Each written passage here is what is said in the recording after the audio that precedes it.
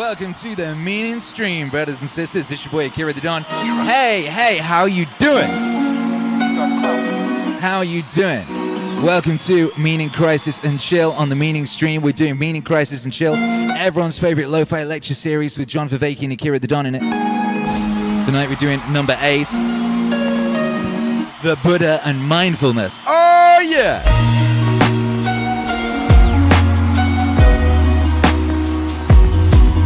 Oh yeah! Oh yeah! Hey, and without further ado, let's just get after it. How about that? No countdown today, no long countdown. We're just getting straight into the action. Straight into the action. Who's excited? Who's excited for some Meaning Crisis and Chill with Viveki Don and Akira the Don? Make some noise in the chat, by Jove. God bless each and every one of you. So good to see you here. Hello, Luke. Hello, Jay Holbrook. Hello, Ripper Prox OS. Hello, Neo Stoicism. Hello, Ekans Villiers and Caroline H. Wow. Wow. Wow. Wow. Well, that's good. You know, we haven't had any major upsets on this show for a while, but today we had the stream didn't broadcast to YouTube. It went somewhere else, and then we started another stream and it did something else strange. And I think that's a good sign. I think I'm going to take that as being lucky. Lucky. Let me know, brothers and sisters, is everything okay now? Does everything sound and look as it should? Is everything coming through clear? Is everything coming through professionally and wonderfully and gloriously? Do let me know, brothers and sisters. Please do let me know. This is a professional broadcast after all, and only the best. Only the best for you. Caroline H., get out of bed. Get up and get after it, Caroline H. Where have you been? Why have you not been logged? Why have you not been in the morning show? Get after it. Get after it. Hey. Well, it's wonderful to see you all here. We're doing Meaning Crisis and Chill with Viveki John and Akira the Don. 8, Buddha and Mindfulness, an incredible story about a boy in a palace and a father who really shouldn't have bothered.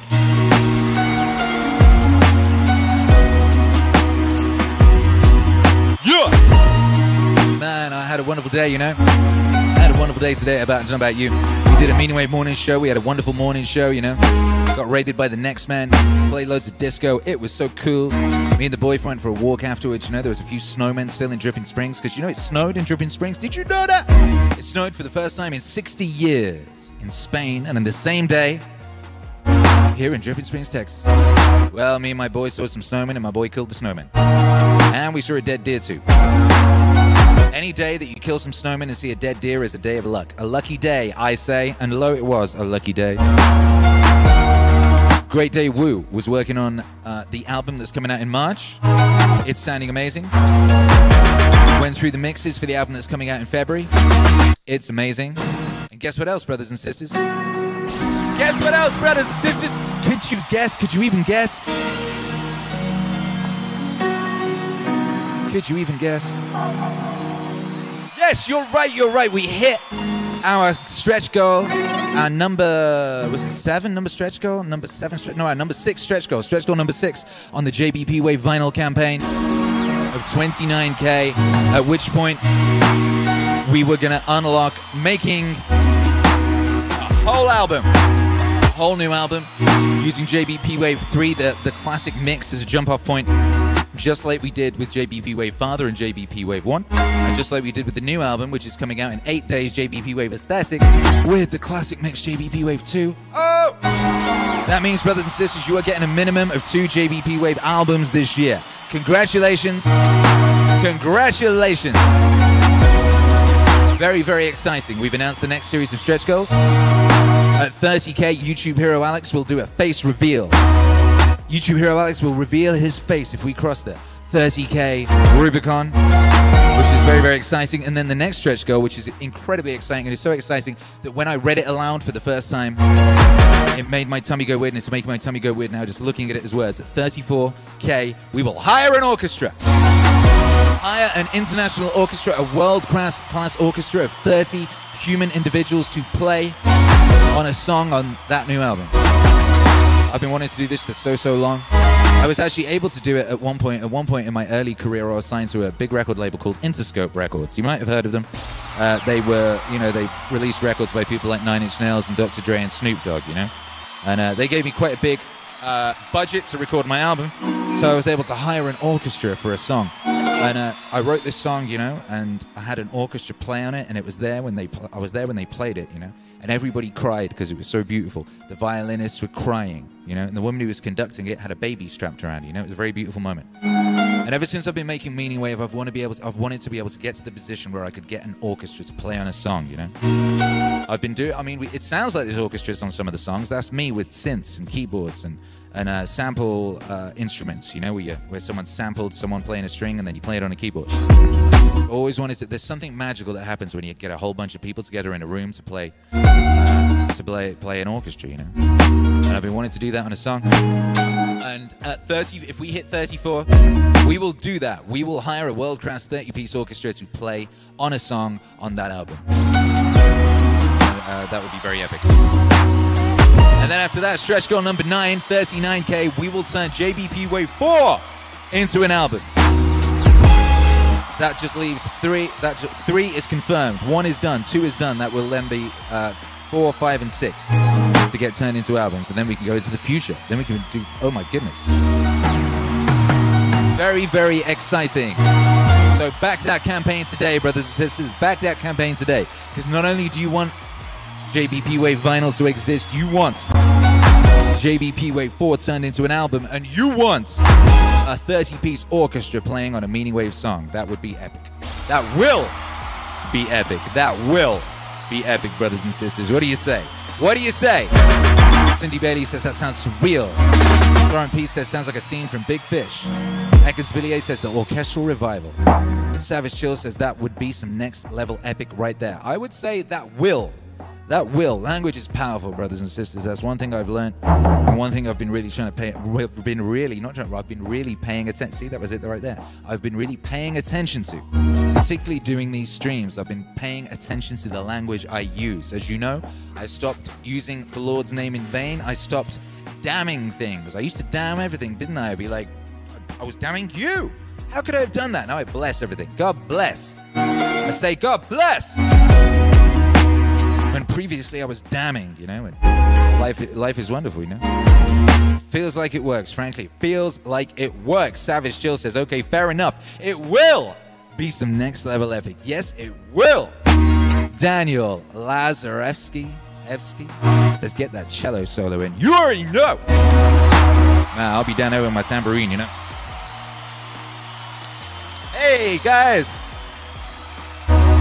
Yeah, my goodness.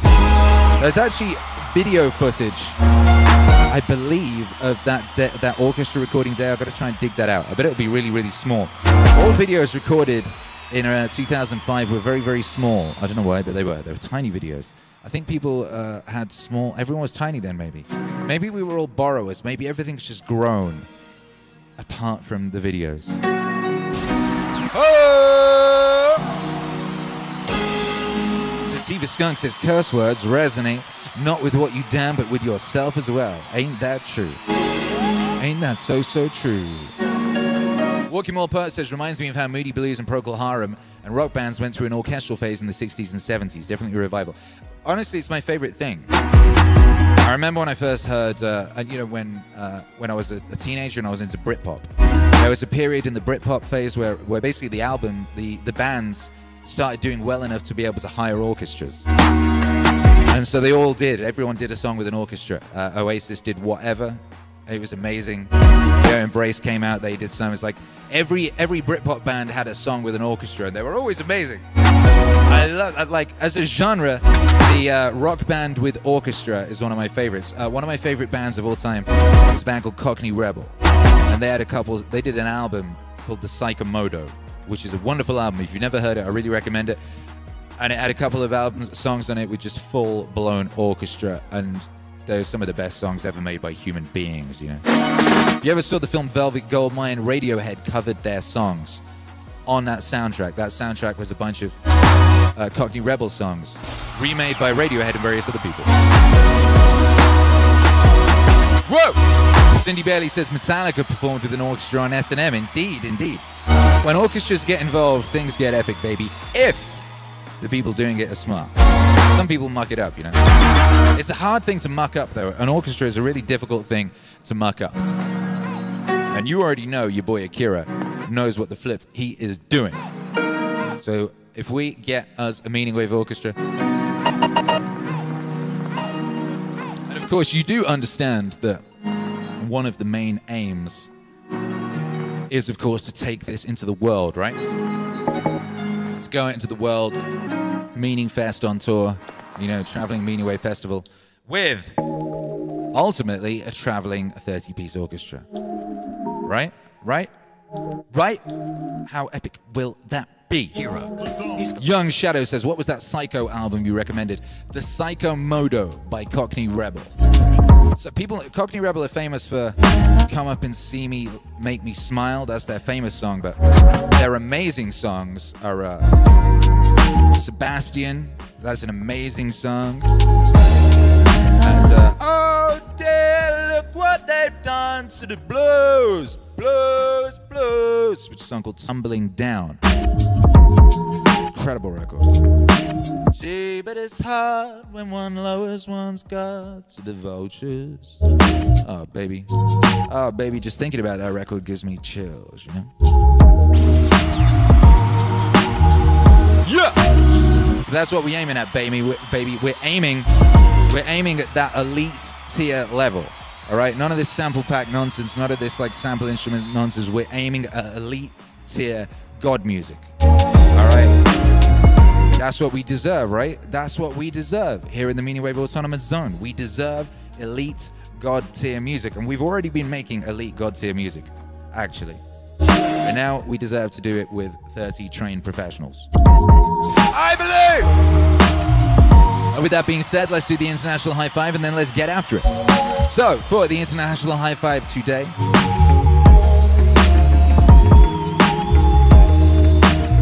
I will say to you this: if money was no object,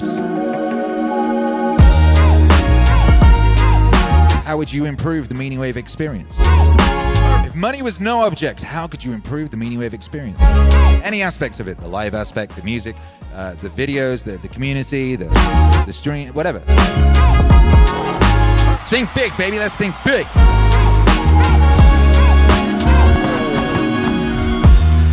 Me, I'm just gonna put it out there, take everybody in some kind of traveling device, maybe just a dimension hopping thing, or maybe a divisive ship, and go to the dark side of the moon and do a show over there. That'd be really cool. I want to know what's going on over there, and I want to do a show over there with all of you. Hurrah! Becca H says God tier music is great, but we are a mere $155 away from the YouTube hero Alex face reveal. Ah! What a time to be alive. What a time indeed, Becca H. What an absolute, I mean, what was it your boy Paul Simon said? He said, this is the age of miracles and wonders, right? This is the long distance call. And he was not wrong. He was not wrong. This is the age of miracles and wonders, and this is the long distance call to all of you at once. Robert Easley, Chicago, albums every month. Well, we're working on that. You got one this month, you got one next month, you have one the one after. Definitely having 3 months of consecutive albums. Sagittarius, Pulo in the basement. I need to sit on the end of my bed and let an incremental improvement come to me. Is that a euphemism? Hey! Vanessa, teleport and play live here at the beach. Oh, that'd be nice, wouldn't it? Teleport to Australia and play on the beach. Young Shadow, a visualizer for Meaning Wave. What's a visualizer? Fool Killer, Maryland, on offer enough money to get the rights to get the unreleased Joseph Campbell album released! Yo, that's a good one. That's a good one. That's a stretch goal. Cindy Bailey on the dark side while it faces Earth. Adam, Paul Simon's reference, subbed. Well, quite right too. Sagittarius says, multiple audio channels playing. I didn't even see that. Thank you. Thank you for the support, Sagittarius. D-Man, Tri-State, if money was no issue, I'd get you a lunchbox sound generator / synth. It makes weird noises, glitches, robot sounds. Hey, thanks, D-Man. That's very nice of you. Defy Bay Area, build Mazlantis, City of Meaning. Yes! Yes! Yes, this is the kind of big think. This is the kind of big think I'm talking about, by Jove. Savage Chill, here we go, this is what we want. Holographic performance in concerts around the world recorded at one live location. That and sending every meaning wave piece out to the stars for the extra wavy creatures to hear. Yes, Savage Chill, yes. Shroom Main 45, Meaning Wave Festival, Meaning Fest, yes. Cedric Church, Fool Killer wins the I-5. Fool Killer is very reliable with regards to thinking. Sativa Skunk, Adam, make sure to do the international high five. Caroline H, I would pay to get everyone together in a no-gravity room. Yeah. Florent P, MAZ, as opening act for JBP's upcoming tours. Ha! Young Shadow, a visualizer of just those neon lights or patterns that move with the music and beat, but one specifically for Meaning Wave and with all the Meaning Wave stars. Ooh, yeah, that would be lovely. Will! Let's make all of these things happen. Why not? They're all good ideas. I haven't had a bad idea yet. Pokemon Poet Virginia, make Meaning Wave the mainstream method of all information consumption. It won't be long before entire books, entire works of philosophers, complete libraries of Meaning Wave Ed.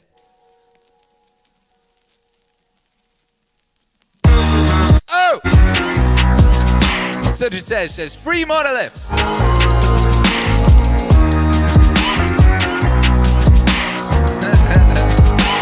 Miss Superconductor, meaning time capsule. Hey, did you ever make a time capsule when you were a little kid? Oh, you did. Oh, I want to go dig it up. I buried it in a garden somewhere in Wales. Shit, I want that time capsule. You ever do that? You like get a box and you put like a sealed Tupperware, or it was like a, I can't remember what kind of box it was. I put a bunch of stuff in it. I wrote something, I put some toys, I made a mixtape. Shoot, just buried it. Spagandi, Maz exists out of space and time, so it's live anytime I'm awake. That's true. Spagandi says monoliths will be cool. Daniel Lazorievsky, boops not coos. Or coops. Ekensvilliers, I would paint the Great Pyramids purple. That's a good idea. Vanessa wants an inflatable monolith. D-Man, a monolith for every man, woman, and child. Keith Crafting, meanwhile, just has this to say. Meaning Wave exists! Which is a very good point. Michael Keith also exists. Sativa Skunk also exists. And Mike Betters too exists, says Meaning Wave jewelry, action figures, bed sheets, blowtorches, pillows, drapes, toilet paper, Meaning Wave shaped pasta. Sativa Skunk says Maz member Adam. Indeed. Well, there you go. I think we get an international high five for all those great ideas, and we've put all that out there now into the cosmos, and you know, our unconscious minds can start working on manifesting that stuff into the actuality.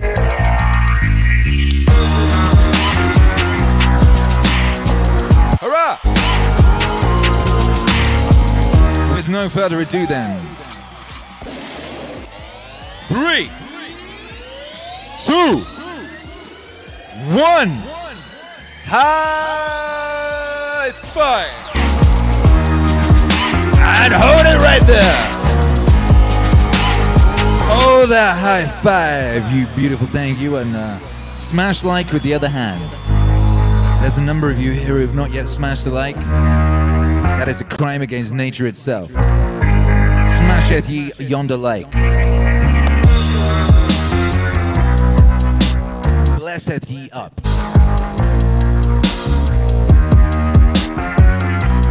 Meaning Christ saith ye also chill.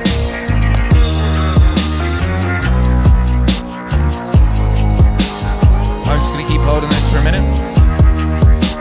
And now we're gonna let it go. 3, 2, 1.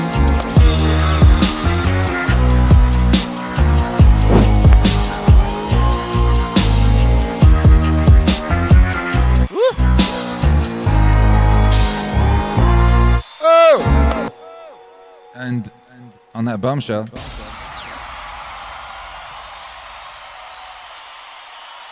let there be meaning. Crisis. Also, chill. Viveki, John, and Akira the Dawn present Awakening from the Meaning Crisis, the Buddha and Mindfulness. Meaning Wave Edition.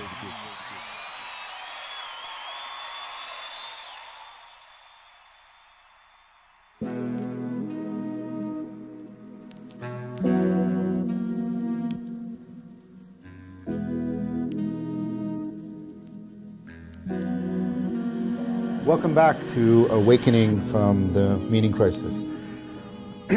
So last time we took a look at the second half of Aristotle and his further developments of the axial age's understanding of meaning and wisdom. And we took a look more at what you might call the world side of things. And we took a look at Aristotle's worldview, the two components, his conformity theory, which is an important alternative understanding of knowledge. It's a contact epistemology, an intimate knowing and being with something, and how plausible that contact epistemology actually is. And then we also looked at a plausible, turned out to be false, but a plausible model of the world that is very consonant and consistent with that conformity theory. This is a world, a geocentric world that is moved by natural motion. It's a cosmos. And then we use that to discuss how the theory of the world and the theory of how we know the world and be within the world are mutually connected and mutually supporting. And you get worldview attunement and how that creates existential modes in which we are co-identifying the agent and the arena and creating the meta-meaning, the relationship that makes all individual acts and events and situations and places meaningful for us. And how important that consonance is between our existential mode and our intellectual understanding, and why Aristotle is so prominent because of his capacity to create a worldview that lasts for a millennium and being so well attuned a worldview. We then paused from our discussion of the axial age in Greece, and we moved to the axial age in India for the explicit purpose of trying to discuss the impact of the mindfulness revolution. And part of the thesis of the series is the mindfulness revolution is a response to the meaning crisis in the West, and the growing confluence between Buddhism and cognitive science is an attempt to address and provide solutions to the meaning crisis in the West. We started by looking at the figure who epitomizes the axial revolution within ancient India, and that's Siddhartha Gautama. And we began by looking at his myth, his mythological biography, if you want to put it that way. And I remind you again how I am using the word myth. And we began by taking a look at his early life within the palace. We stepped aside and examined the palace as a mythological representation of a particular existential mode. We talked about two different existential modes following the work of Fromm. It's also convergent of work from Buber and other important thinkers. Stephen Batchelor is going to make use of this distinction, etc. Fromm talks about two modes, two existential modes: the having mode, that's organized around meeting our having needs, in which we perceive the world categorically. We want to manipulate it and solve our problems and control it. And the being mode, which is organized around our being needs. These are needs that are met by becoming something mature, virtuous, love. And we then talked about the possibilities of modal confusion, being locked in the having mode and trying to meet your being needs within the having mode. So trying to meet your need for maturity by having a car, or meeting your need for being in love by having lots of sex. And we talked about the fact that you can become enmeshed in modal confusion, and how that becomes a vicious cycle, because as your being needs are frustrated, you pursue evermore the misframed projects that the modal confusion is giving you. You try more and more to have things as opposed to more and more become what you need to become. And then I suggested to you that being in the palace is a mythological representation of this kind of modal confusion in which we are stuck in the having mode. And of course, this also had one important cultural point, and I did say at the beginning that we would talk about we would develop a way of talking about the connections between the meaning crisis and other crises we are facing. So issues about a market economy and a commodification of everything and everyone. By inducing modal confusion, it is possible to sell you more. And as your identity becomes more and more a political and economic thing and commodity that should be categorically understood and manipulated, the more and more I can sell you things and sell you ideas and manipulate you accordingly. So this has important ramifications for us now. That's why it's a myth, because it has important ramifications for us right now. But, as I mentioned, Siddhartha does not stay in the palace. His curiosity becomes too great. And there are all kinds of variations on this story. And I don't think there is an absolute canonical way of saying it. But he decides to leave the palace. He goes out in his chariot with his charioteer Chandra, and they're traveling around, and he sees a sick person. And he's distressed. What's wrong with that person? And Chandra says, "My lord, he's sick." And Siddhartha said, "Well, what did he do to cause that?" And it's like, nothing. It's just it happens to everybody. Everybody gets sick at some point. It's just part of the way of things. You can see this is the axial awakening, right? Remember, the axial revolution is awakening about what's actually going on in the suffering in the world. And so Siddhartha is very distressed. He's like, "What? But I could get sick too?" And Chandra said, "Well, of course. Of course." I mean, part of the conceit of the myth is that Chandra is sort of oblivious to Siddhartha's whole history, which is, of course, unbelievable. But that's the point of a myth. It's to get you to realize things, not to convince you about historical truths. So Siddhartha is distressed, and he says, "Take me away from here. I don't want to see this anymore." And so they drive along, and they meet an old person. And Siddhartha says, "Stop! Is that person sick as well?" "No, my lord. He's not sick. He's old." "Old? What do you mean?" "Well, this happens to everyone through the passage of time." "You mean he didn't do anything in particular?" "No, it wasn't any. It's not his fault. He's become old." And now Siddhartha's like, "No, okay, let's go back to the palace. This is really bad." So they're making their way back to the palace. He's trying to return to that self-enclosure of the pure having mode. But that's the thing about confusion. Once it starts to be dissipated, you can't return to it. So he's trying to return, and of course, he meets a funeral procession. There's a corpse. And Siddhartha said, is that person sick? Are they old?" He said, "No, that person's dead. They're dead. They're not alive anymore." "What? But why?" He said, "Well, my lord, it happens to everybody." Now, do you see what's happened here? The having mode has been completely undermined. It's been completely undermined. And so Siddhartha is experiencing an existential crisis because this is happening at the level of his existential mode. That's what it means when we talk about an existential crisis. So he's like, "Get me back to the palace, absolutely now." And so now there's a mad dash. And as he's trying to get back to the palace, try to enfold himself back into that world, he meets one more thing, one more person actually. He meets a mendicant. He meets one of these people that has given up the having mode.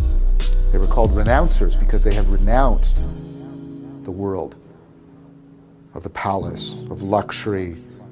Pardon me. And there's a deep peace in this man's eyes. And the contrast right? And think about how, again, this is not just a matter of belief. This is happening in his entire being. His entire being is resonating with this distress because it's the whole way in which he is coupled to the world that has been suddenly thrown into confusion. There's all of this happening, this deep, and the contrast with the peace that he sees in the man's eyes. And he turns to Chandra and said, "Who is this?" And Chandra said, "It's a mendicant. It's a wandering person." And that person, of course, is the introduction, not the intellectual introduction, but the direct confrontation with the being mode. This is a person who has realized peace. And Siddhartha feels that contrast poignantly, powerfully, painfully. So he returns to the palace with these 4 signs burning in him. The illness, the old age, the death, but also this representative of the being mode, somebody who has cultivated wisdom and peace,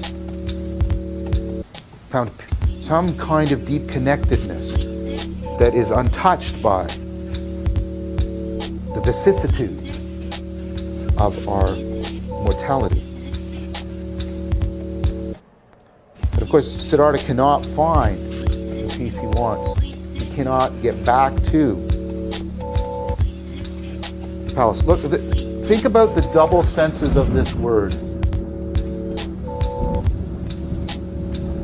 because it's really pertinent here. Disillusionment. When we describe somebody as disillusioned, we're usually talking about a state in which they are perhaps moving towards despair. They're sad, they've experienced loss. It's a negative state. But notice at the heart of it is the loss of illusion.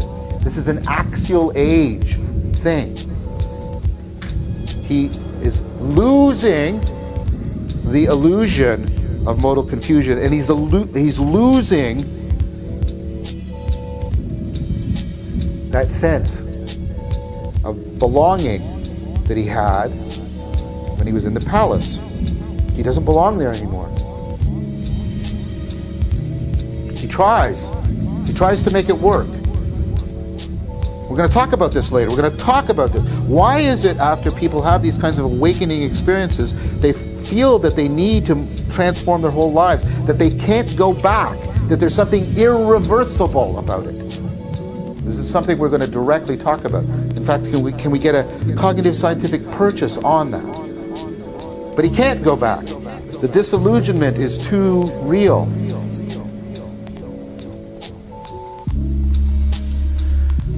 So he decides to leave. And this is not an easy choice. He has a wife, he has a child. We may, in fact, even ethically criticize him. I mean, he's abandoning his son, he's abandoning his wife. But there's a sense here that, and of course we should make moral reflection, we should make moral arguments. But what the myth is saying is the moral life sits upon something deeper. That carrying out your moral responsibilities, well, important, of course, can ultimately be rendered meaningless if you've lost meaning. Morality depends upon your life being meaningful. And we're going to talk about this a lot later when we talk about the work of Susan Wolf and others. Meaning in life and the psychological work about this right now. Meaning in life is different from, and I would argue that this myth says is deeper than, simply leading a moral existence. You see, there's something more to wisdom than just morality. See, virtue is also about, right, that meaningfulness, that meta-meaning. It's ultimately about being plugged into the cultivation of wisdom, not just doing what is morally correct. So, Siddhartha leaves the palace. He cuts his hair, leaves the palace, goes into the forest, and he decides to follow the path of the renouncers and try to cultivate a solution to the fear and the turmoil that is still reverberating within him. So he pursues he meets up with various teachers, and he pursues various things. But he gets into another troubled spot. Because although he leaves the palace, there's an important sense in which he hasn't left the having mode. Because he's still carrying that confusion. Because what he's pursuing is he's pursuing asceticism. He's trying to subject the body to tremendous trial and pain, trying to bring it into complete submission. So he's practicing self-denial. I mean, you can see why this would make sense, right? The palace was all about self-indulgence, so surely the solution is self-denial.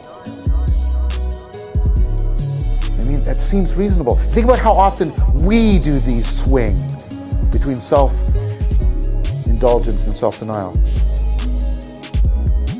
So he starves himself to the point where you can see his spine from the front of his body because his belly is so withdrawn and gaunt. It's pressing against the vertebrae of his back. He looks like some anemic specter in representations we have of him from that period. But it's not working. It's not working. Because do you see what's still going wrong? Do you see it? Trying to annihilate the self is still thinking about having a self. He's still in the having mode. He's just transferred it from having bodily things to trying to have his self. Yes, he's trying to throw it away, but he's still framing it in the having mode. He's still understanding the problem in the having mode. He is still modally confused. Self-denial is as much an aspect of this confusion as self-indulgence, because it's merely the negation of self-indulgence. It is not its transcendence. When you negate something, you are still framing it in the same way. So he's sitting on the banks of a river, and he's fatiguing. And he hears a barge going down the river, and there's a musician playing, and the musician has his apprentice. And it's a lyre, a stringed instrument of some kind. And he's saying to the apprentice, no, no, no, no. Listen. Listen to me. The strings can't be too tight and they can't be too loose. Too tight is just as bad as too loose. And think about Aristotle, right? Think about Aristotle, right, where the golden mean, which doesn't mean just the middle point in some sort of average. And I say that because of how this has come to be understood. This is when Siddhartha discovers the middle path. It doesn't mean some, compromising, middling solution. It means a radical reformation. Right? The middle path is to transcend the having mode by rejecting both self-indulgence and its negation, self-denial. Right? We're going to talk about this a lot more when we talk about optimization strategies. We talked about it, remember, when we talked about flow. You're not trying to maximize, you're trying to optimize. You're trying to get the right connectedness. And see, and that's what the being mode's all about. It's about being connected in the right way. So Siddhartha has this realization. In the story, the realization has come, he tumbles into the river and he's drowning, and a little girl saves him, which is, in the culture of the time, that's extremely demeaning for a man who was once a prince to be saved by a little girl.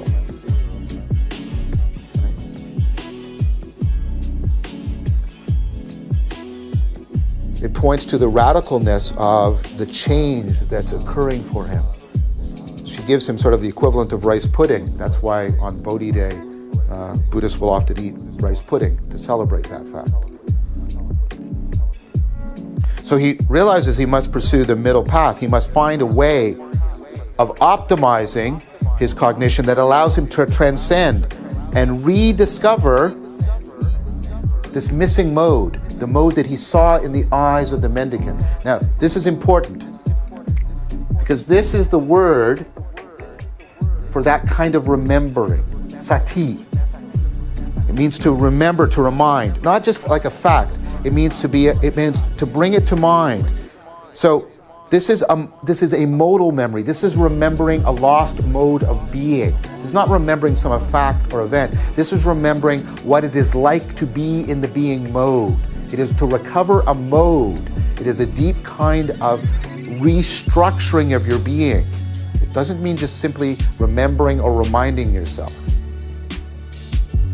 It's like when you go back to a place that you haven't been for a while and you start to recover and remember an identity you used to have there. While you were away from the place, you remember the facts and the event, but when you go there, right, this is what it was like to be me at this time. It's that kind of remembering. It's a modal memory, right? It has to do with that participatory knowing we were talking about. Siddhartha is trying to remember the being mode. It's in the eyes of the renouncer. And why do I bring this word up and go on about this? Because this is the word that is translated today by this term, mindfulness.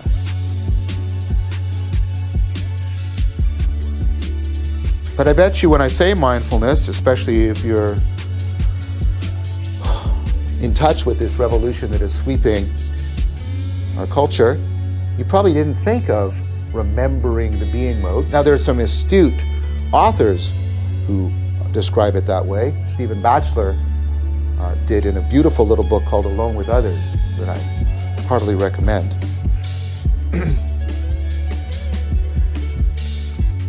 Siddhartha is going to pick up on these psychotechnologies of mindfulness that he's learned from his teachers, but he found inadequate because he's going to transform them because he precisely wants to remember. He wants to recover, it's a better word, I would think, the being mode. Not as an intellectual idea, but as his very agency, in the very way in which the world is realized in conjunction and co-identification with that agency. So, I want to stop now this story. We're going to pick it up at what Siddhartha does in order to bring about this recovery. But I'm going to give you one way of thinking about it that we're going to build towards. Another way in which you remember in this sense of sati is when you wake up. Remember, we talked about this as one of the metaphors, the myths that people use for talking about self-transcendence. There's enlightenment, there's waking up, there's going from being a child to an adult. We'll come back to these again and again. But what? When I wake up, this is not like when I just remembered an event, when I, like right now, and I remember, oh yes, I know it's out the hall. When I wake up, I recover my world and my identity. I deeply remember. And even look at what this word means. To belong to be a member. I belong again to myself and to the world. That's what happens when I'm waking up. And Siddhartha wants a mindfulness psychotechnology, in fact, not just a psychotechnology, a set of psychotechnologies that are going to help him remember, recover, sati, the being mode. He is going to awaken, and And that's, in fact, what his title means. Buddha is not a name. Buddha is a title. It means the awakened one. But we need to talk about the cognitive science of mindfulness because we are here looking at Siddhartha precisely because of the mindfulness revolution that's happening here and now today. And the mindfulness revolution is a response to the meaning crisis. And we can see why it is. Even better if we resituate it within Siddhartha's myth. Because we see that he's cultivating mindfulness to cultivate awakening, because awakening is a way of responding to the meaning crisis. Hence the title of this series, Awakening from the Meaning Crisis. But as a cognitive scientist, I'm critical. I'm both appreciative of all of the scientific work that's being done on mindfulness, but I'm also critical of it, as a good scientist should be. So I want to talk a little bit about how we can understand and better formulate what mindfulness means. And this is based on work that I published in 2016 with Leo Ferraro on mindfulness. So again, why am I doing this? If we want to awaken from the meaning crisis, if we want to understand what Siddhartha's awakening was, we've got to understand what mindfulness meant to him. And what it meant to him is precisely the set of psychotechnologies that brings about awakening. And part of what I want to show is how can we get back to an understanding of mindfulness and its constitutive psychotechnologies that will afford precisely that.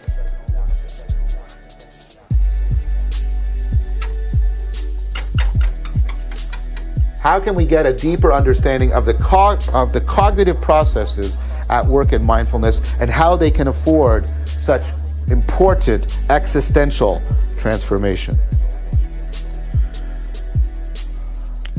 So if you ask people who are pursuing mindfulness practices, meditation, contemplative practices, I'll try and argue later why those shouldn't be treated as synonyms, for example, even though they often are. They'll give you a sort of standard understanding of what mindfulness is. And what I want you to first note is how much it is not picking up on what we've already said about sati. So people will tell you that to be mindful, what you're trying to do is pay attention to the present moment in a non-judgmental fashion. Trying to learn how to notice. There's a hint. Look, there's this hint of the being mode, remembering the being mode still there, because they'll say it's about being present. They're invoking, right, the being mode, but they're doing it in a way that, while helpful, is maybe misleading. Now, I want to make sure that you're understanding what I'm criticizing, what I'm not criticizing. And in order to do that, let me tell you a little bit more. I both study mindfulness scientifically and do work on it, experiments and publish theoretical work on it. I also teach. I teach it, as I mentioned. I teach meditative practices, I teach contemplative practices, and I teach extracurricular Tai Chi Chuan, which is a form of moving mindfulness. So I am familiar with both the academic attempt to explain mindfulness and the pedagogical attempt to teach it.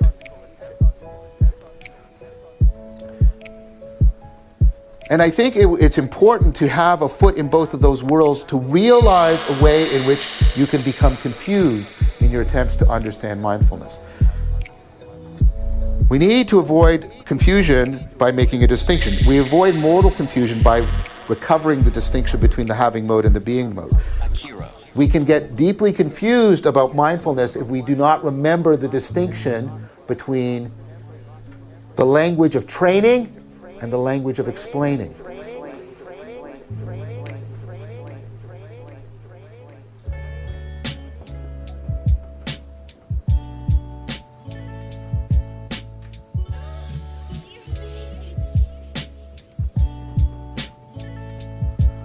This is the language I use when I'm teaching people meditation and contemplation and Tai Chi.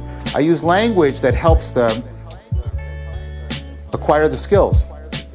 And this is language of imitation and involvement, and I can depend on our presence together. I can depend on the pragmatics of the situation. I can depend on the fact that their goal is that they want to acquire the skill. And so I'll use language there that's appropriate for that. But if I was simply to use that language unquestioningly here, I would make a mistake. Let me give you an example, and I'm going to use an example from memory because of the connections I'm making between mindfulness and memory.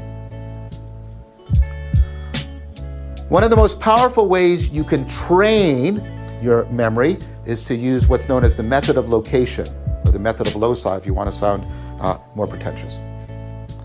Okay, so some of you might have watched the Sherlock series. Sherlock does this with his mind palace, right? So what you do is you memorize a space, you memorize the rooms, right? So you can visualize them in your mind, and then if I want to remember a bunch of things. Let's say I want to remember stuff associated with Socrates, then I have a figure of Socrates here, and then I put a bunch of other images there in that location, and then now I want to remember some stuff about Plato, and I have some other things here, some other images, and I put a bunch of images sort of with Plato, and so forth.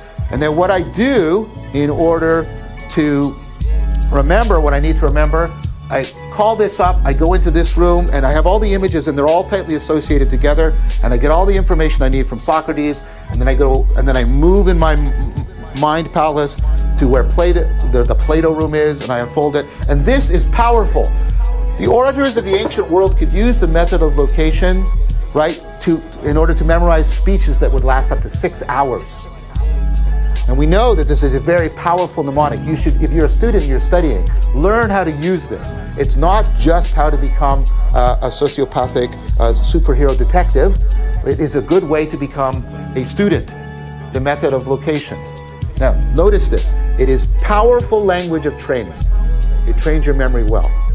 Now, what you may do, and this would be a mistake, is you may think this is how memory is organized. This is called the spatial metaphor of memory. You may think, oh, well, this is how memory is organized. All my memories, for one thing, are sort of stable things, like my image of Socrates. They're in a stable location, and all the things that that are associated in my memory are actually closer together in my memory. So the way memory works is I send in a little homunculus, a little memory guy, and he searches through the rooms until he finds the right room, and then he goes in the room, and everything's organized there, and he finds what he needs, and then he brings it out, and then he passes it up to consciousness, and that's how I remember, right? And we talk about searching through our memory and retrieving from our memory. Here's the thing, and Isaac and Keene pointed out this a long time ago. The spatial metaphor for memory is almost completely wrong. Your memory does not work this way.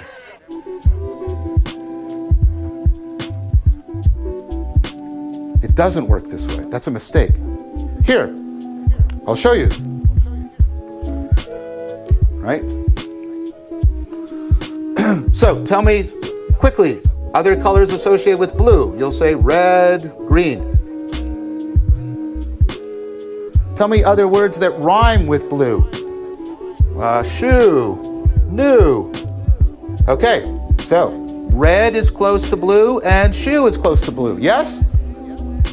So that means what else is close?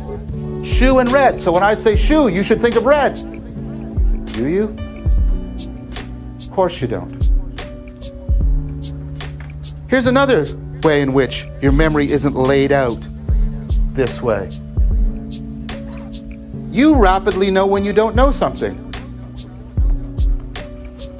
What's Meryl Streep's phone number? I don't know. Have you ever been in Bangkok? No.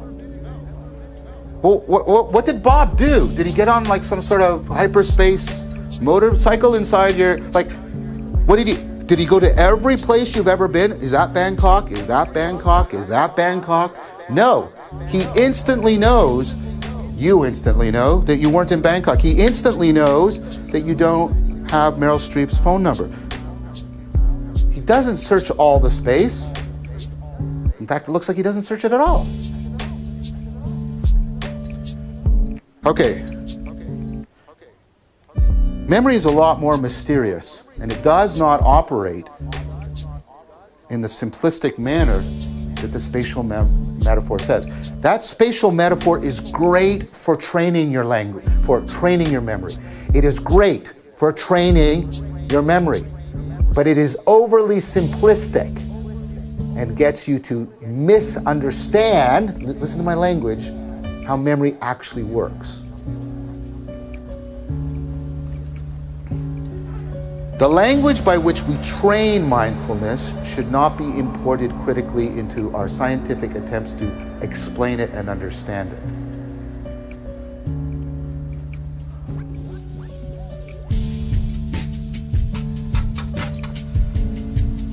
Paying attention to the present moment. First of all, I have to know what it is to pay attention. I'm going to show you that that's way more problematic than you think it, because you're probably thinking it's operating according to another metaphor, shining a spotlight. I pay attention the way I shine a spotlight. What's the present moment? I mean, when I'm training you, we can sort of just make it happen because we can rely on the content. But what's the present moment? Right here, right now? That's that nanosecond? This second? The last 5 minutes? The last hour? What's the present moment? See, the word present doesn't have a particular meaning. It's called an indexical. It's relative to what I'm considering. What's here? What's now? You see, and people think, oh, well, I can tell you what being the present moment is. It's paying attention to the here and now. That's useless.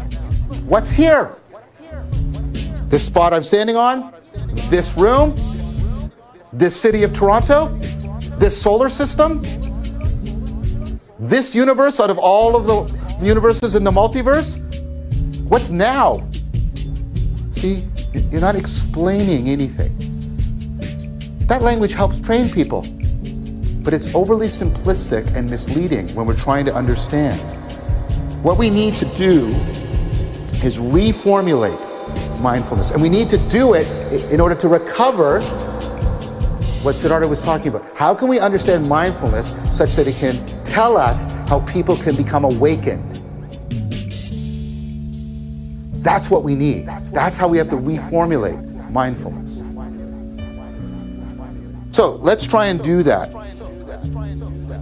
Let's make use of some of the things we've already built upon here. We can bring in Plato to help us, and what a great ally that is to have. Because do you remember what Plato pointed out? That our knowledge is not captured just by a list of features. Remember, the bird isn't just the wings, the feather, the beak. It's also the structural, functional organization. The thing is, if you look at most people's definition of mindfulness, even in scientific articles, all they give you is a feature list. To be mindful is being present, which we've got to do something about because that's just language of training. It's not explanatory language, right? Not judging.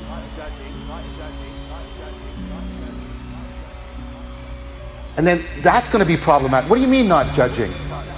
I'm supposed to pay attention to my breath and not pay attention to my distractions. That's a kind of judging. What do you mean not judging? Well, right. What does it mean?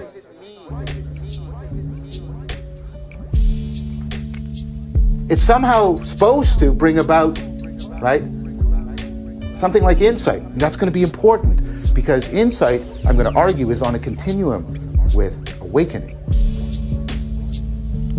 I'll explain what that means. And it's supposed to reduce your reactivity. You're supposed to become more equanimous, more balanced. So, mindfulness is paying attention to the present moment, right? Being present, paying attention to the present moment in a non-judgmental fashion that's supposed to bring about insight. The form of meditation I teach, the Buddhist form, it's claimed it goes back to Siddhartha. It's called Vipassana. Vipassana means insight. Obviously not just an intellectual insight, but an existential insight, right? It's supposed to reduce reactivity. What does that mean? Now that's a feature list. We're missing the IDOS. We're missing the structural functional organization that tells me how all of those things actually go together. So this is what we need to do. We need to turn this feature list into a feature schema. We need to recover its missing structural functional organization. And we need to reinterpret all of these things so we can actually explain their functionality. And we need to do that by tying them to independently constructed theoretical claims within psychology. Look, we have people who are doing the psychology and the cognitive science of attention, of insight, of improved self-regulation. Let's pay attention, no pun intended, to what they're telling us about how insight, attention, self-control operate. So one of the things you do to turn a feature list into a feature schema is you make some distinctions between the types of features. So here's, of these core four that we keep seeing a lot, being present, not judging or non-judging, right? Insight, right? And reduced reactivity. I've split them up like this because there's a distinction here. These are states that I can get into, right? These are things I can do. So being present is something I can do. I can start it, I can stop it. We're gonna have to come back to what it means. But we know it's an activity you're engaging in because it's constantly being disrupted while you're meditating and you're constantly having to engage in it again. And the same thing with not judging. Not judging is something you're doing. It's a weird kind of paradoxical not doing. But again, you can start it, it can stop, you can restart it again. But these are not things you're doing. These are results. So to use the language of psychology, these are states you can get into, but these are traits that you cultivate. You want to become more insightful. You want to become less reactive.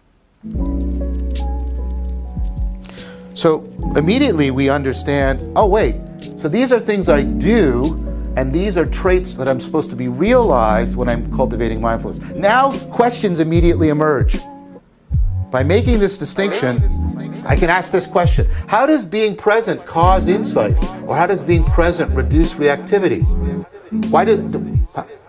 Does non-judging cause insight? Does non-judging cause reduced reactivity?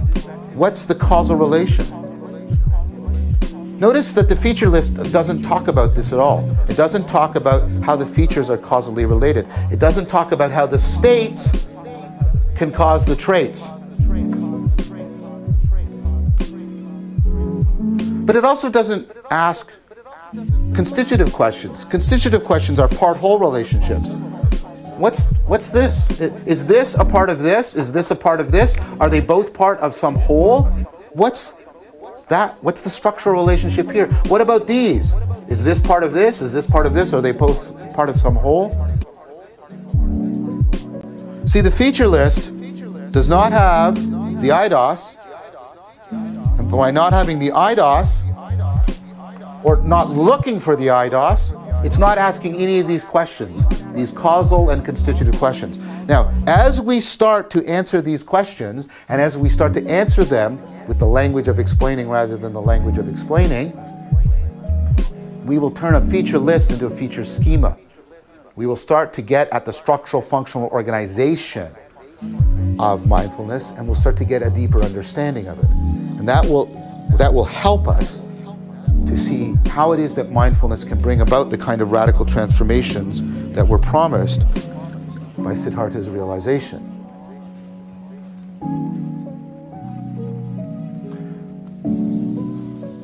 All right. So I'm going to focus on this one right now.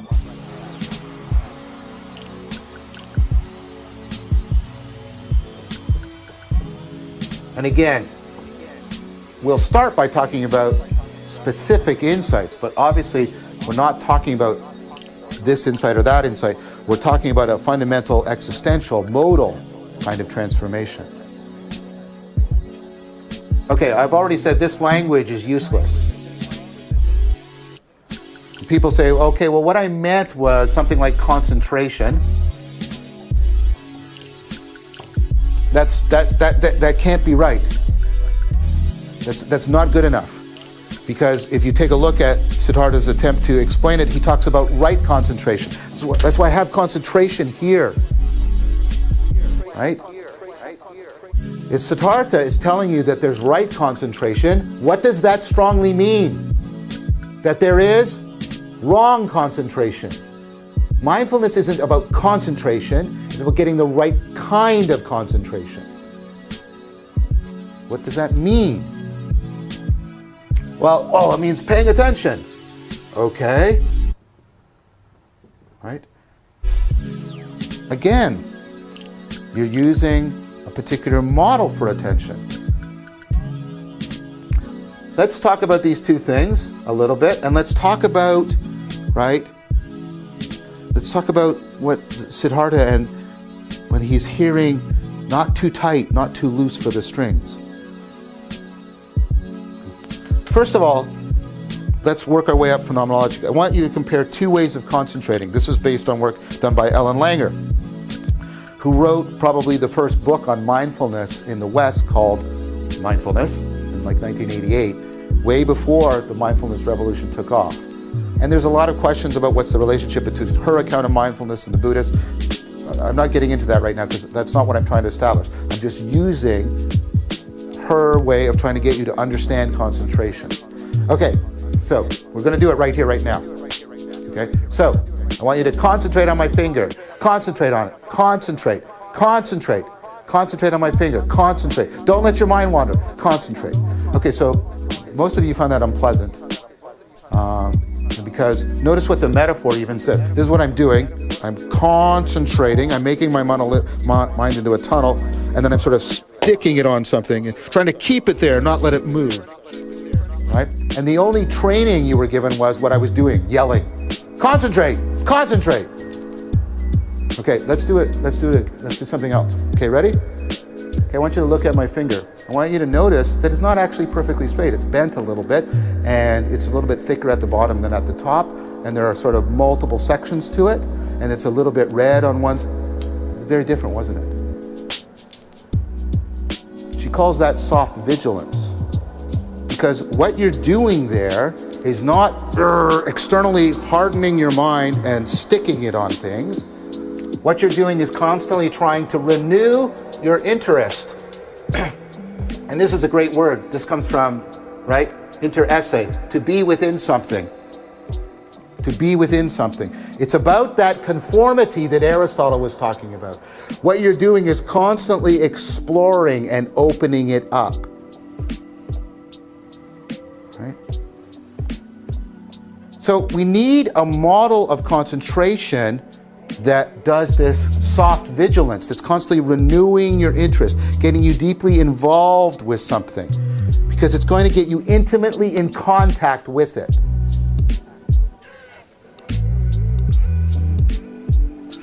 So,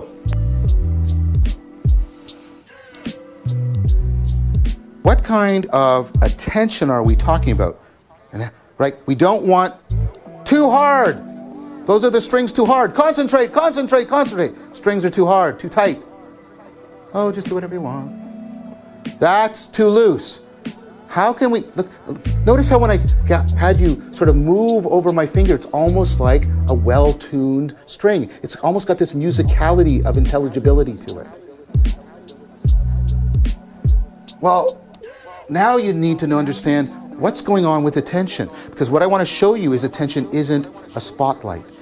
It's a very complex optimization process. It's really about tuning and getting between too tight and too loose, and allow you to becoming intimately involved, conformed to, participating, interesse with whatever you're paying attention to.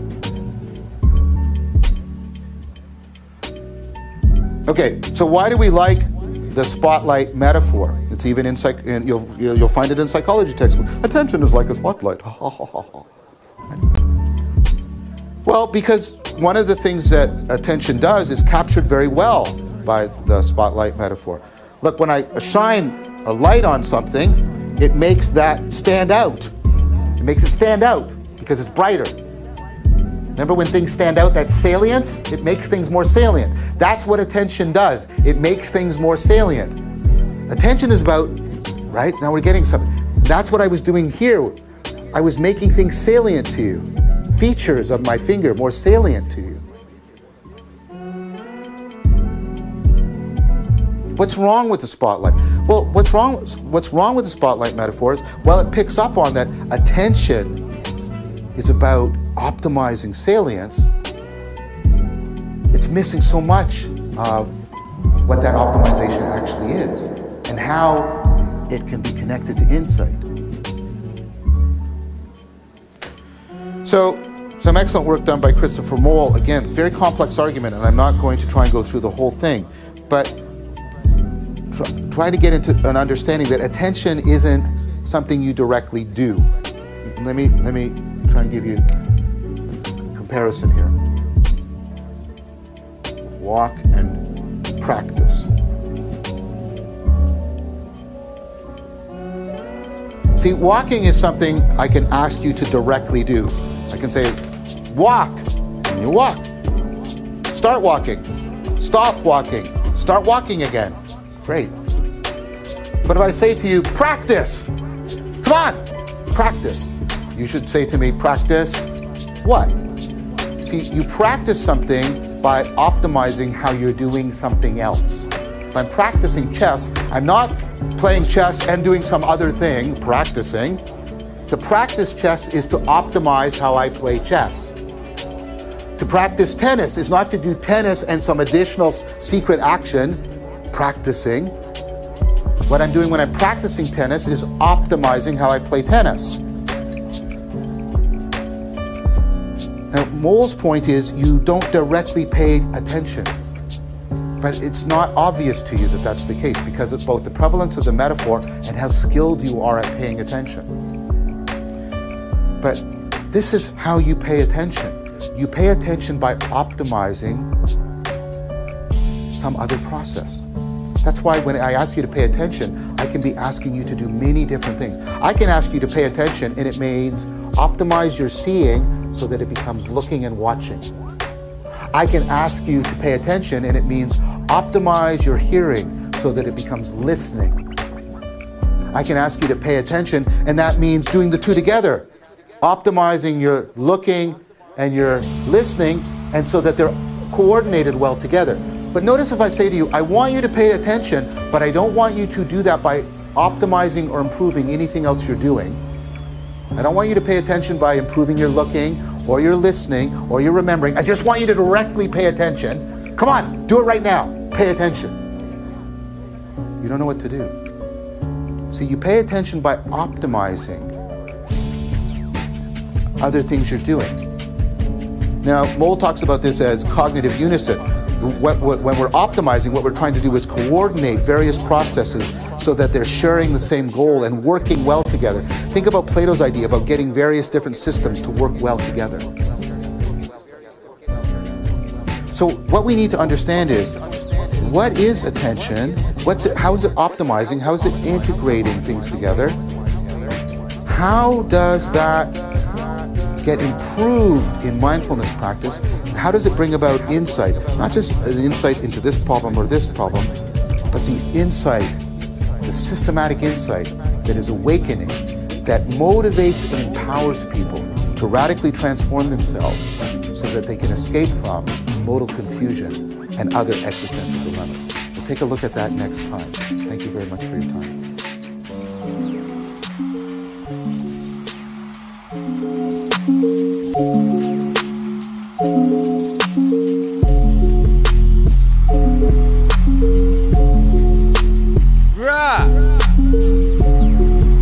Make some noise for Viveki John in the Meaning Wave Autonomous Zone. Man, that one flew by. I thought we was like halfway into that. That was so cool. I love that one. Yeah. Make some noise for Johnny V, M-A-Z. How was that for you?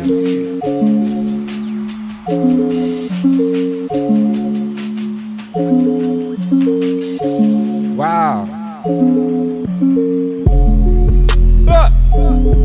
Savage Chill says, is it me or did this one feel shorter? It wasn't.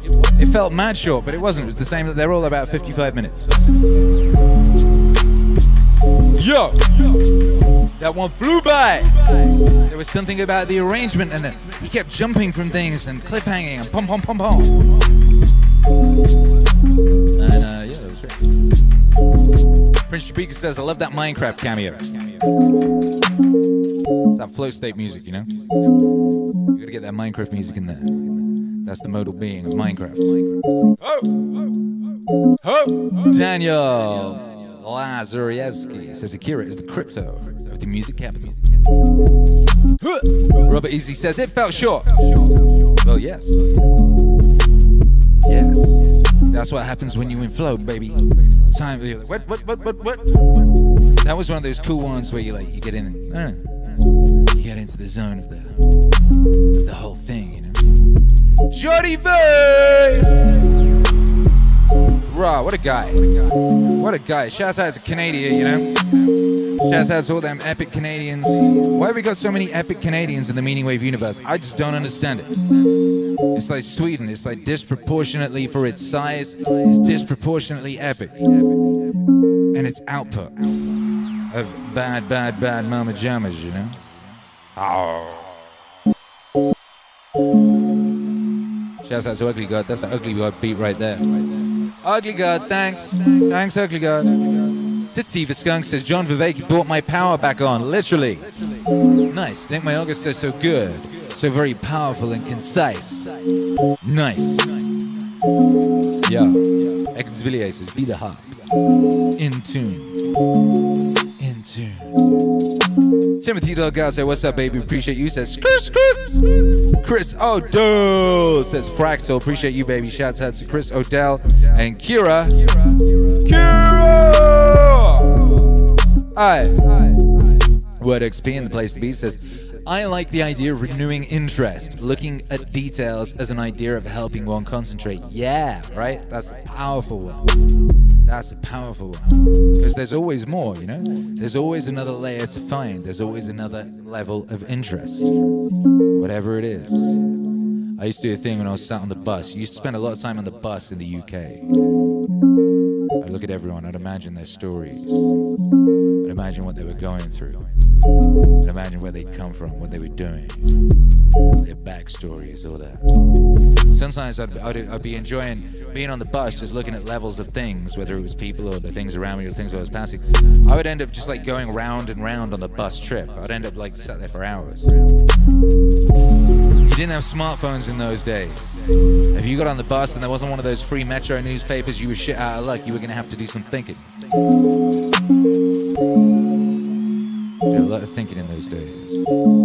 I did a lifetime's worth of thinking in those days. Sometimes a lot of that thinking will come back to me, you know. I haven't used it all yet. Sativa Skunk, I found that extremely helping in orienting focus on meditation. Excellent.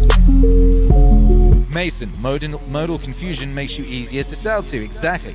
Well, look what's going on. Look around. Look around. Hey! Hey! That's the mode. Modal confusion is the mode. If you let it be. That's why I always say, you know, don't pay attention to that shit. Look elsewhere. Occupy yourself with your own shit. The devil will find work for idle hands to do, and the devil will find modal confusion with which to mess things up. Timothy Delgado says, Ugly God beats go! Thanks, Ugly God. That's what we say. Cedritage, has anyone done John Viveki's guided meditation? TV Skunk says, is that a real thing? You mean the guided meditation? He does live streams like a lot. He does like a lot of live streams, you know? You know, in the early days of the meaning stream, when we were doing the meaning stream, or when it was the quarantine stream, he was doing like a daily, like meditation thing. Let's have a look at his channel. Hey, Viveki John's channel. Let's have a look what you going on. What's he got going on? Video, voices with Viveki. People talking with Viveki, you know. He has ill conversations with ill people like my homeboy Jordan Hall there. You know, meditating with Viveki. Lessons only. Lots of lessons. Let's have a look at the videos and arrange them in a most recent order and says what he's doing. Look, he puts up lots of stuff, you know. He had a video up yesterday about Dialogos, about parabolic knowing. See, he goes in. Virtuosity in hype media with Jordan Hall. I haven't seen that one yet. Bloody hell, he's got lots. You know, look at, he's very busy. Very busy. So busy he can't be doing different thumbnails. Transcendence of escapism. That's where he was pointing out that Star Wars is actually useful. That's a good one. Meditating with John Viveki. Live. Okay, so he's not doing the meditations as often as he was, but I would just say go subscribe to Viveki John's channel, you know, and check out a bunch of his existing meditations and his absolute wealth of epic content. Look how much wonderful stuff he's got. Much wonderful stuff. He's very, very productive. One might even say perhaps hyper-productive. You know, because all the while he's doing this, he's still like writing books and running science experiments and teaching people and rah, rah, rah, rah, rah. Oh!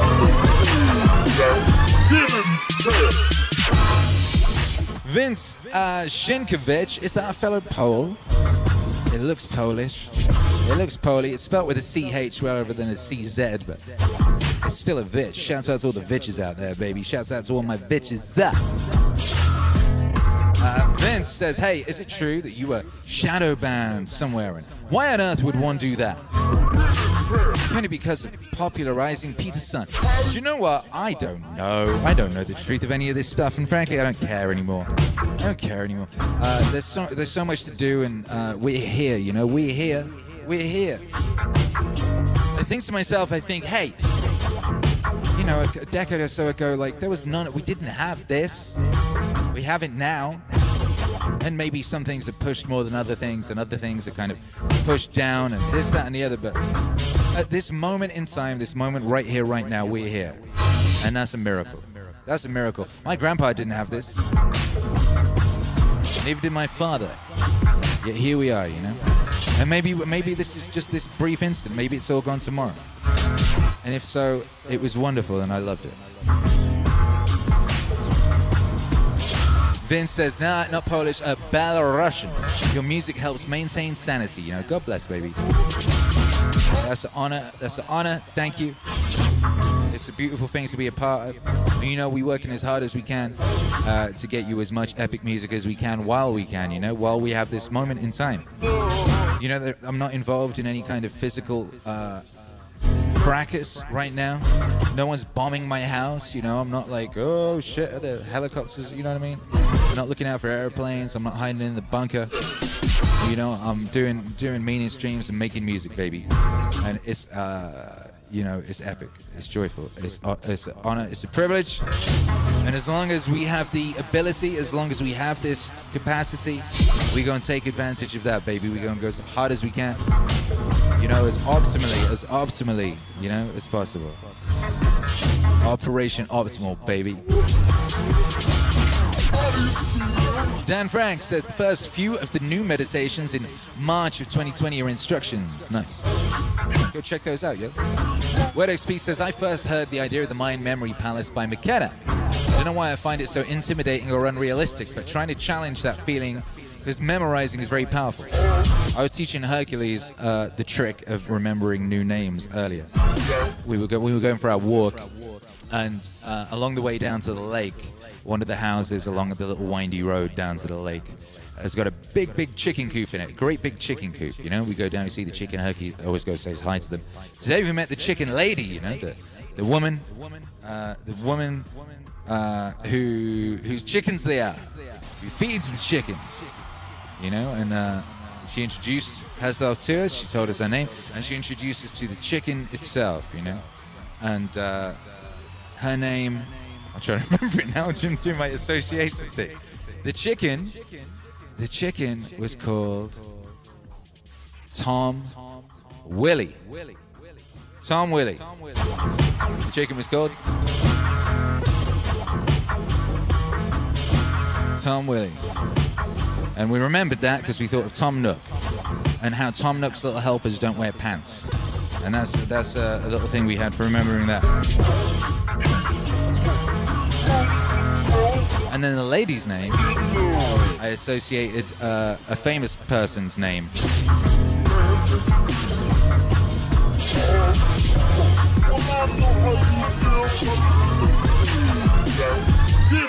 And I forgot it. For some reason, I'm thinking Phoebe, so that didn't work. Who's the person on Friends whose name begins with an M? I thought, Phoebe, you associate like a name with another name, we've heard it with a different thing, and then a thing that's related. So I thought like neighborhood, neighbors, friends, that'll do. And then I instantly forgot it. It's the one with the M, it's the one with black hair. That's not working well enough. Yeah, I need to go look into that Mind Palace, huh?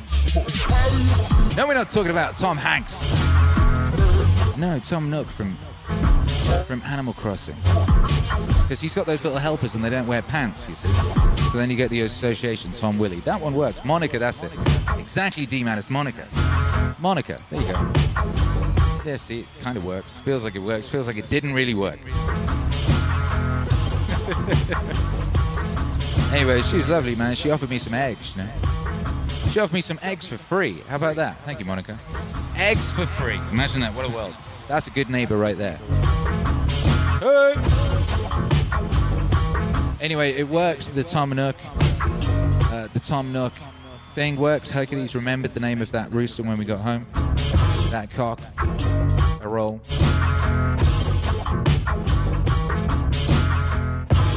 Shouts out to the Telegang.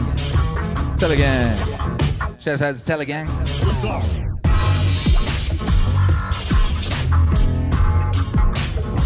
People are posting GIFs shouting Monica. That's wonderful.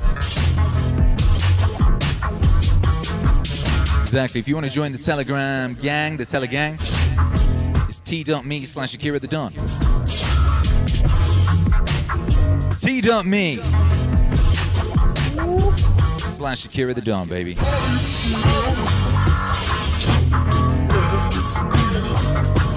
Hugs the smoke. Yeah. YouTube Hero Alex says Monica is best girl. She's a lovely chicken lady, you know? Lovely, lovely chicken lady. Such says, don't try rescue people who don't want to be rescued and be very careful about rescuing those who do. Good point, well made. Speaking of which, bloody hell, from Meaning Crisis and Chill to Biblical Series, is the Biblical Series tomorrow. Tomorrow here on the Meaning Stream, we're doing the Biblical Series with Jordan B. Peterson. Live scoring, live sound tracking. So that will be epic. Make sure you're here for that. 7 CT sharp. And we'll be here tomorrow morning for the Meaning Wave Morning Show. Which I keep meaning to rebrand as Club Meaning, and haven't made the time to do the necessary logo design. Anything really. Right now I'm back in Turbo Hardcore album mode. Turbo Hardcore album mode on March's album. Which you're gonna love so much. You're gonna be so excited. Oh, you're gonna love it so much. But anyway, like we always do this time, like we always do since yesterday, I'll kind of like it as a potential tradition. Who's sat in the seat? Timothy Delgato. Is Timothy Delgato here? Is Timothy Delgato in the building? Hey, Timothy Delgato, you're sat in the seat of Yeet. Would you like to spin the wheel of vibes? Are you ready to spin that wheel of vibes? This magic wheel that kind of spins itself.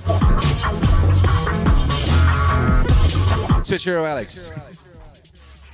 Are you ready to allow the wheel to spin itself with the mind power of Timothy Delgato? Timothy Delgato is going to lock in. He's going to... Oh, there he goes. He's doing it. Well done, Timothy Delgato.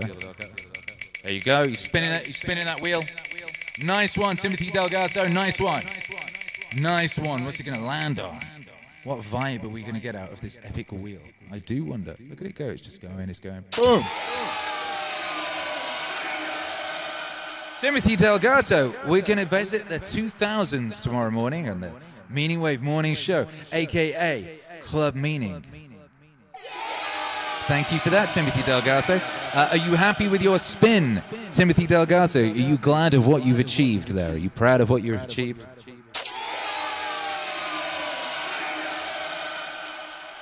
I mean, you should be. It's pretty epic what you've achieved. I wouldn't have thought of doing that. That's great. I'm going to really enjoy it. Playing 2000s music tomorrow morning on the Meaning stream. Akira. Yeah. Akira.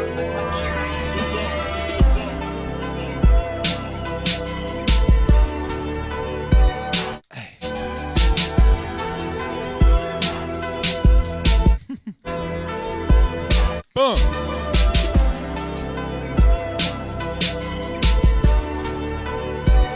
Hey. Just trying to read the chat there. Too confusing, too much stuff. God bless this chat. God bless everybody locked in live. Thank you for being here. This is Meaning, Crisis, and Chill with Viveki Don and Akira the Don. We'll be back tomorrow. Thank you to everyone who supported during the stream. Of course, if you want to support the stream, get on over to Indiegogo. The link is in the description, and back that vinyl campaign today, because you want JBP Wave vinyl, you want the Alan Watts vinyl, there's only a few left, and you want JBP Wave 4 to exist, and you want an orchestra. You want an orchestra on a Meaning Wave song, a real orchestra on a Meaning Wave song, and you want to see YouTube hero Alex's face! That face! That beautiful face. I've seen it. I think I saw it. It might have been a deep fake. I don't know. Hard to tell these days. This is the age of miracles and wonder. Miracle and wonders. Miracles and wonders. This is the long distance call. Thank you for being here. Word XP says thanks for this lecture series. Getting woke at exponential speed. Yeah. FL Space Bear says I ordered mine last night. Good work, FL Space Bear. God bless.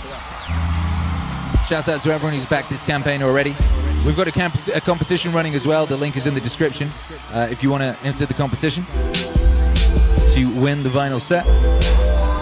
And if you've backed the campaign, I would suggest sharing it perhaps with someone who might enjoy it. You know, that's always the good thing to do. Also, head on over to meaningwave.com, cop the epic garments. We got new shit dropping possibly tomorrow. Got some epic new stuff dropping. Boom! Boom, boom, boom!